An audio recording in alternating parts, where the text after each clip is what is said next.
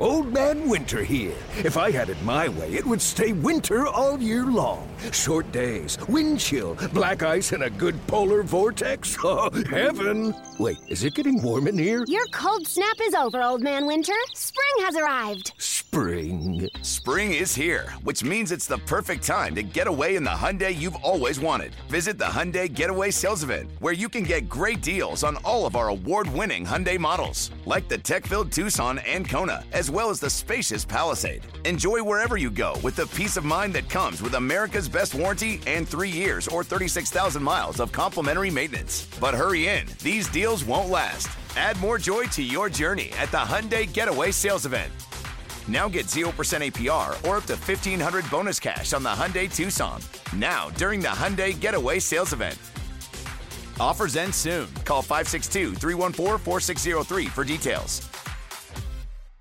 Presented by T-Mobile, the official wireless partner of Odyssey Sports. With an awesome network and great savings, there's never been a better time to join T-Mobile. Visit your neighborhood store to make the switch today. But let's just start off there, Adam, with these first couple of games. Obviously, we expect most of them to be losses, but I feel like some of the things that maybe were concerns with the Eric Gordon trade, or some of the things that we could anticipate that they would be missing without Eric Gordon, it feels like they're missing immediately. Like, he's an extra ball handler. He's their best three-point shooter. He's one of their better defenders, or was one of their better defenders. This isn't a team that's going anywhere, but were you already able to tell and see the pitfalls of the Eric Gordon trade just in the first couple of games without him? It's hard to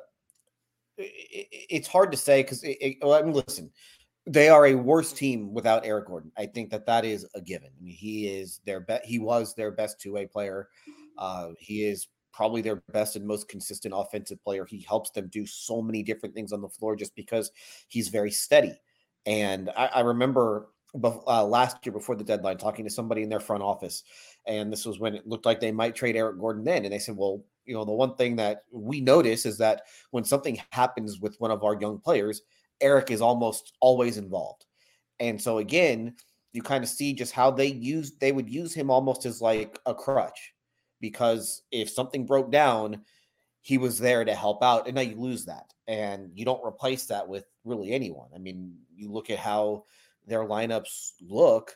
They have slid, especially without Kevin Porter Jr. It's been Jayshawn Tate filling his spot in the starting lineup. And then you've got a bunch of guys who are very young, very inexperienced, and frankly, right now, not very good, taking up those minutes. That's a huge, huge loss. And so it should not be a surprise that they have looked really bad offensively these two games. I mean, they've got a 102 offensive rating over the last two games. So that's against good teams. Miami's a good defense, and Philly is a very good defense as well. So it should not be a surprise that they've struggled, but this is what you're going to see. And the big thing, you mentioned it, the three-point shooting. They have been a terrible three-point shooting team, especially since Kevin Porter Jr. has been out of the lineup. But you see now, without Gordon, A, they don't have somebody who takes those shots, and B, they don't really have anyone who can generate those shots. And you look last night against Philly, I think they started out the game 0 for 11 or something like that from three. But what stood out is that they make their first three. So they're 1 for 11, 1 for 12, whatever it is. But this is with less than 4 minutes to go in the third quarter. I mean, they are going more than 2.5 quarters, and they're only taking 10 threes. I mean, that's unheard of with the way that this team is run. And it's really hard to win games and really hard to be a good offense if you're not getting those shots. And over the last 15 games, nobody has shot the ball worse from three than the Rockets.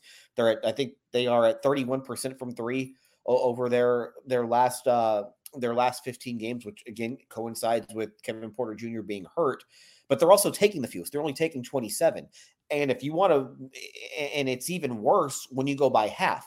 First half, they're taking 12 threes a game in the first half over the last 15 games, and they're only making 26% of those shots.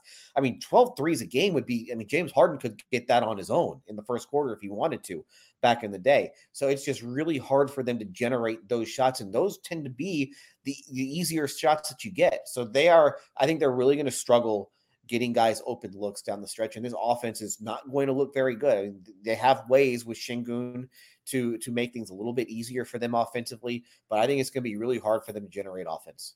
Well, and then Adam, I look at the early replacement now, given Kevin Porter Jr. remains out, doesn't look like he's coming back anytime soon. Don't really have a good sense for that, but it is true so far that the replacement right now is Jayshawn Tate, who does a lot of great things. We've talked about it at length here on all of the great things that Jayshawn Tate offers to a team, and really I was surprised, or I guess shouldn't say surprised, because toward the end of the deadline, his name did start to get floated out there a little bit more. But that's the type of player that I feel like a winning team would really like to have as a depth piece. But you look at it now with Eric Gordon being gone and Jayshawn Tate, at least for now, especially with Kevin Porter Jr. also being out, like we mentioned, being thrust into the starting lineup and also just having an increased role in handling the ball and being a guy that helps set up the offense and playing that effective point guard role.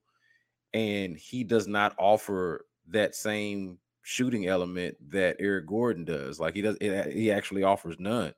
You'll see oftentimes where they won't even necessarily guard him on the perimeter. And so I guess it stands out to me, Adam, that at the trade deadline, and we know where this team is right now, we understand where they are in the rebuilding phase, but at the trade deadline, they would get rid of ball handling, shooting, and defense in Eric Gordon. And then also, I know Garrison Matthews was just a kind of a fill-in rotational player, but he was also, one of the few guys on the team that could shoot. They shipped him out of here, and they didn't really bring anything in to replace that in terms of any of those elements that I just mentioned: the shooting, the ball handling, the shot creation, the defense.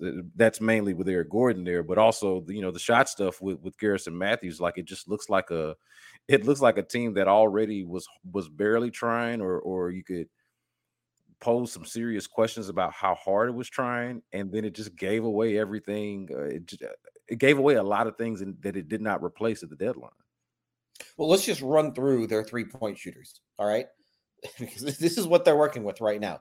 Jalen Green is their highest volume 3-point shooter. He's at 33%. Kevin Porter Jr., who is not playing right now, he's their second highest volume 3-point shooter. He's at 34.6. I mean, that's right around league average. Okay, that's one guy that's right around league average. Jabari Smith Jr. is at 30%, and he's taking 5 a game. And then after that, the Jabari thing, not to sidetrack, but that is a little bit concerning for me. And we'll talk about players I know throughout this episode, and throughout the week. But that I feel like right now is something that you would expect to be better. Somebody that you would expect to be contributing a little bit more from 3. For sure, it's an issue. KJ Martin's at 33%. Tari Easton's at 34.8%. He doesn't take very many of them. Tate's at 29%. Josh Christopher is at 22%. Ty Washington is at 16%. Dacian Nix is at 31%. There is not a single player. Alperen Sengun doesn't take very many of them, and he's at 32.4%. There is not a single player on the floor right now who, as an opponent, you are worried about beating you from behind the 3-point line. I mean, so there is going to be no room to operate in the paint. It doesn't matter who is on the floor until Porter gets back. So they are going to have to figure out, it's going to be very difficult for them to generate offense, I think. And you saw this last night. You saw this against Miami. Again, those are two really good defensive teams, but I just think this is going to be an issue for them moving forward, is just putting out some sort of an offense. They're going to have to force a lot of drives in order to try and make this work. And it's going to really rely a lot on Sengun too, making a lot of things happen. But the problem with that is now you're playing pretty slow when you're doing that, when you're playing that way. So it's you kind of said it. I mean, they didn't really do anything to help themselves at the deadline. They did nothing to help themselves at the deadline for the final however many games that are left this season. They just made things a lot tougher on themselves, but it will give an opportunity to other guys who haven't maybe been playing, like a Christopher, like a Washington, to get that opportunity just to get your feet wet a little bit and just see, especially for somebody like Christopher, who's in his second year, it's an opportunity for him to prove that he belongs on an NBA floor right now.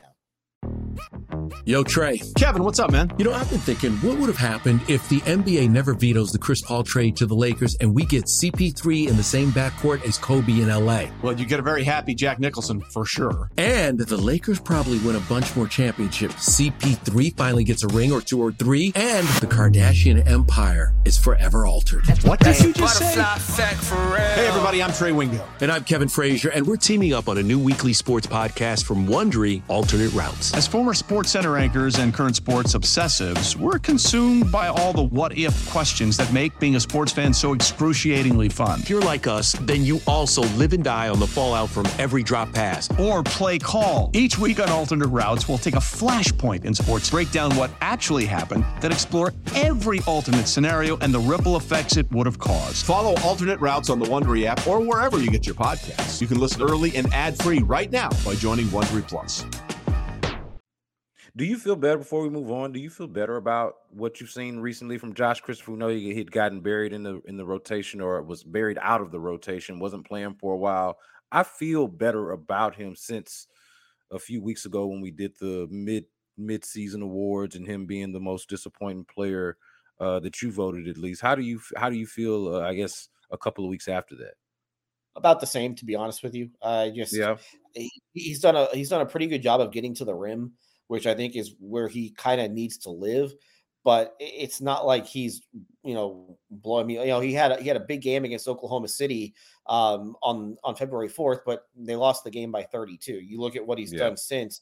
The 2 games against Sacramento, he wasn't much of a factor. Miami, he was okay again getting to the rim, but doesn't get to the free throw line very much. Only 4 free throws attempted in his last 4 games. Defensively, he's average. He can get you some steals, but doesn't necessarily play well, I don't think, within the scheme of what they're trying to do defensively.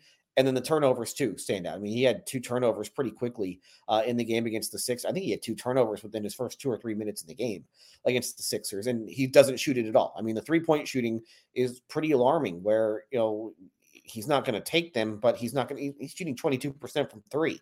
So that's what needs to get better with him. And I think that he knew that needed to get better, and he's not good enough on the ball. He's not a good enough playmaker. So if he's not going to be a good playmaker, then he's got to be able to shoot, and he's not shooting. So where exactly on the offensive end of the floor is he helping you? Where does that come? So it's a big offseason for him. I mean, they picked up his 3rd-year option.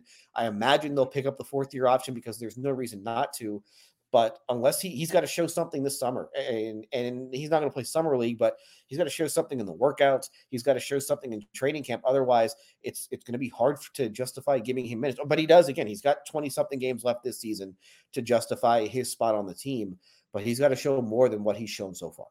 Yeah, man, the team is just so bad. I don't know if maybe I'm grading on a curve or what, but like all of what you mentioned is valid. I just feel like I feel like the thing that I like about him is the energy that he brings. He does bring in an energy that I like, but I mean, back to what you said, like what does he do exactly? Like he's not a point guard, but he's not dynamic enough of a scorer to where like you can run the offense through him or really count on him to go get you a bucket. Like he can go get you a bucket, but it's not like you can count on him to do it.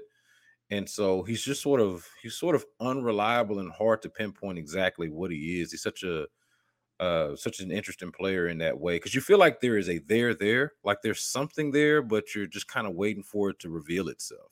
That's kind of just where I've been with him. And it's going to be hard for him to just like get to the rim, because I think that's probably his biggest strength right now, because they have nobody to space the floor.